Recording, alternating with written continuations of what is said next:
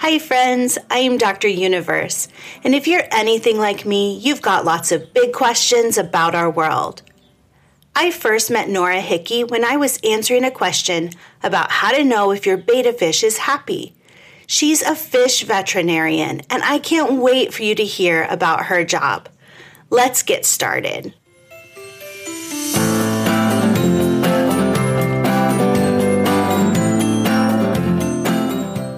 I am so excited to talk to you. I had no idea that there were veterinarians who specialized in fish until I talked to you. So I wanted to just hear what that job is like. So it's a pretty cool job. And it's interesting because any fish veterinarian you talk to, they might have a wildly different answer than another fish veterinarian. What I do can be pretty different from what my other fish veterinary colleagues do. But my current job is that I'm working in the veterinary diagnostic lab at WSU, and I am managing the aquatic health lab where we do testing for fish health certification. So if a fish farmer wants to move their fish to a different state or a different country, they have to get their fish tested for certain diseases. And we do that here. But prior to this job, I worked for Indian tribes in Western Washington, and I did fish health services for tribal hatcheries. So they had Pacific salmon at these hatcheries, sometimes adults, sometimes little guys. If those fish got sick, I would go and look at them. And I would go look at them to do preventative stuff too, which was a pretty fun job. But I mean, I have colleagues that work at public aquariums. I have colleagues that work almost like a large animal vet, but for fish farms. I have colleagues that work in regulatory agencies, regulating drugs that are used in fish or fish movements. It's pretty wild what fish vets get up to. That's so cool. When you look at a fish to examine it, I imagine you probably look at it to see if it shows any signs of being sick. But do you have to take blood from a fish like you would a person, a cat? What's pretty interesting, and this is another thing about why fish vets can be so different. Like in my old job, I would look at a raceway that had, 100,000 fish in it. So you're even having to decide what fish you should be looking at. That can be hard. Like if you're working at a public aquarium, you might have a single individual fish in a tank that isn't looking well and that you end up deciding to do something with. And it's also interesting because the approach of fish vets that are working with food fish and large populations is different than you might do with pet fish, because if I'm looking at 100,000 fish, I might choose some sick fish and then do a necropsy on them, which is when you euthanize them and then you're going to look at them and take different diagnostic samples to figure out what's going on. But if you're in the public aquarium world or you're working with pet fish or koi, yeah, you can do non-lethal testing. So you can take blood from a fish. We like to do skin scrapes, which is where you scrape off a little bit of the mucus. You're not actually scraping off skin, but you scrape off a little bit of mucus and you might look to see if there's parasites or bacteria. You can do ultrasounds on fish. You can do x-rays on fish. I mean, if you can do it to another animal, you can do it to a fish. That's amazing. Did you always know that you wanted to be a fish vet? Yeah, I've always been very into aquarium fish. I've had them since I was pretty small. And when I was in college, I also happened to be working on the campus ambulance. And I was like, oh, I can do medicine and fish by becoming a fish vet. I was volunteering at a public aquarium during college, and I thought maybe that was a route that I would want to pursue. But I did think I will go into vet school and become a fish vet. And even in vet school, people thought that was pretty wild, which is funny because there's been many fish vets for many years. I have a lot of older colleagues who have been excellent mentors. But yeah, it's kind of wild that even veterinarians sometimes don't know that some of their fellow veterinarians are looking after fish. What is it about fish that you like so much? Ooh, that's a good question. I think the cool thing about fish is that there's so many different kinds of fish. So like with dogs and cats are all the same species and dogs are all the same species. With fish, there's like I can't remember the number. It's tens of thousands of different species of fish. And so they can be really different. I mean, you have fish that have lungs. You have fish that are freshwater, saltwater. They're just so different. I also really like catfish. I think the appeal of fish is that they're really fun to keep as pets and as an aquarium animal, and observing them and trying to understand, because they're very different. Like a dog and a cat, you feed them some kibble and pet them and they're really happy, but it can be a lot harder to figure out what might be going on with your fish and how to take care of them. So I think that's kind of the fun part about them. I love that. What is the best part of your job? I just started this job, so I'm liking everything about it so far. That's how you hope it goes with a new job, is that everything is the best part. I've gotten to see a ton of different kinds of fish while I've been here. So today we're going to get some sharks that we'll be doing necropsies on. So that's pretty cool. Sharks are pretty exciting. With a veterinary diagnostic lab, you never know what people are going to send. And so I've just gotten to see a lot of really interesting species of fish, and even things like aquatic invertebrates. I really like that you never know what type of fish or aquatic creature is going to come in the doors. Is there a part of your job that's the most challenging?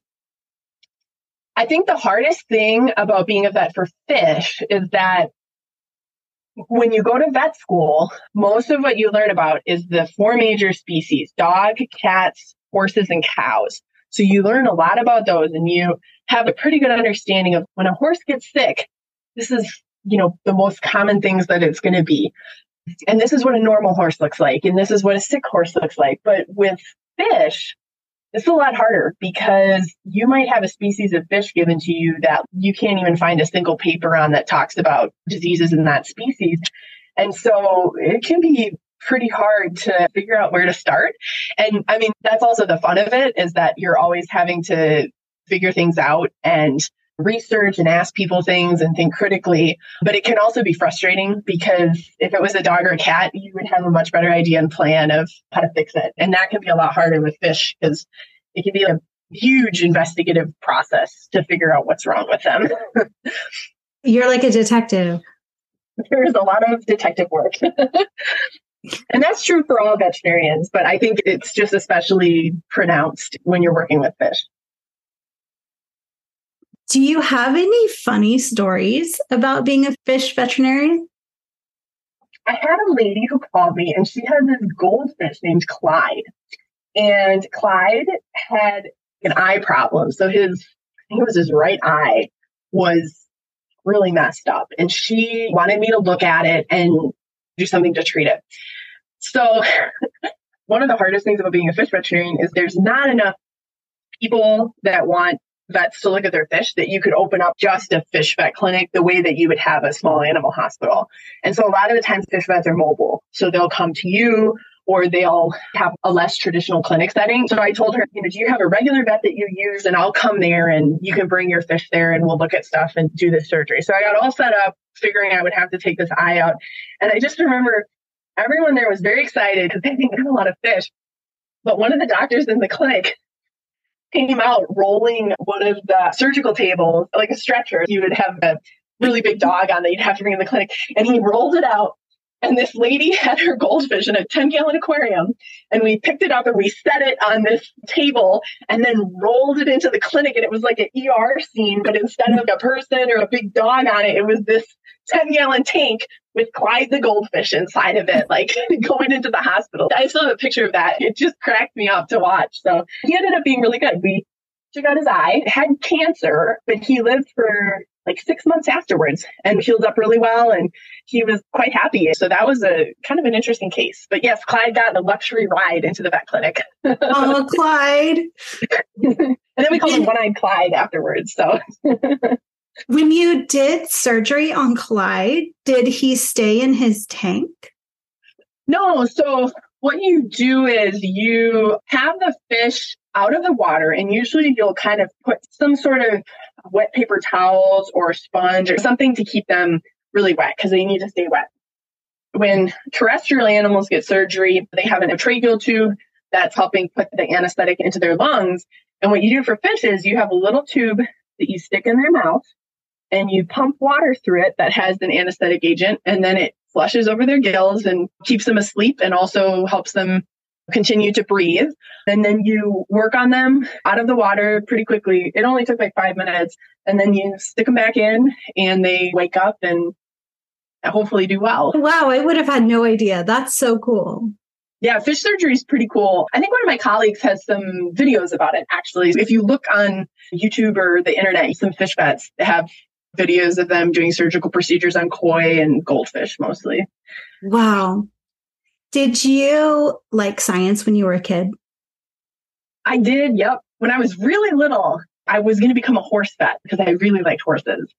And I grew up in Wisconsin, and they had a Saturday educational things for kids where you could go to the university and different departments had fun things to do, which I think WSU seems to have some of that too. Mm-hmm. And I did that at the vet school. And I remember getting to go into the anatomy lab and, see all that stuff. And it was funny because I sort of ended up deciding, maybe I don't want to be a vet, but I came back to it and came back to fish. And so it's a good example of like, it's always fine to change your mind and then change your mind again when you're thinking about what you want to do.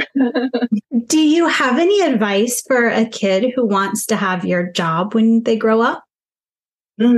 Keep lots of fish tanks. That's my advice for everybody. I think when you're little, you like really appreciate animals in a way that sometimes it's like harder to appreciate as an adult. Spending time with animals, learning about them, for fish particularly, having some fish tanks, keeping a couple different kinds of fish and seeing what they're up to. And then always following what you're interested in, because sometimes that changes over time, or sometimes you learn about new things. And I think the most important thing when you're growing up is to follow things that you're interested in, and it will lead you to a pretty cool career down the road. And even if it wasn't what you thought, right now when you're little that you're going to be, it will still be cool.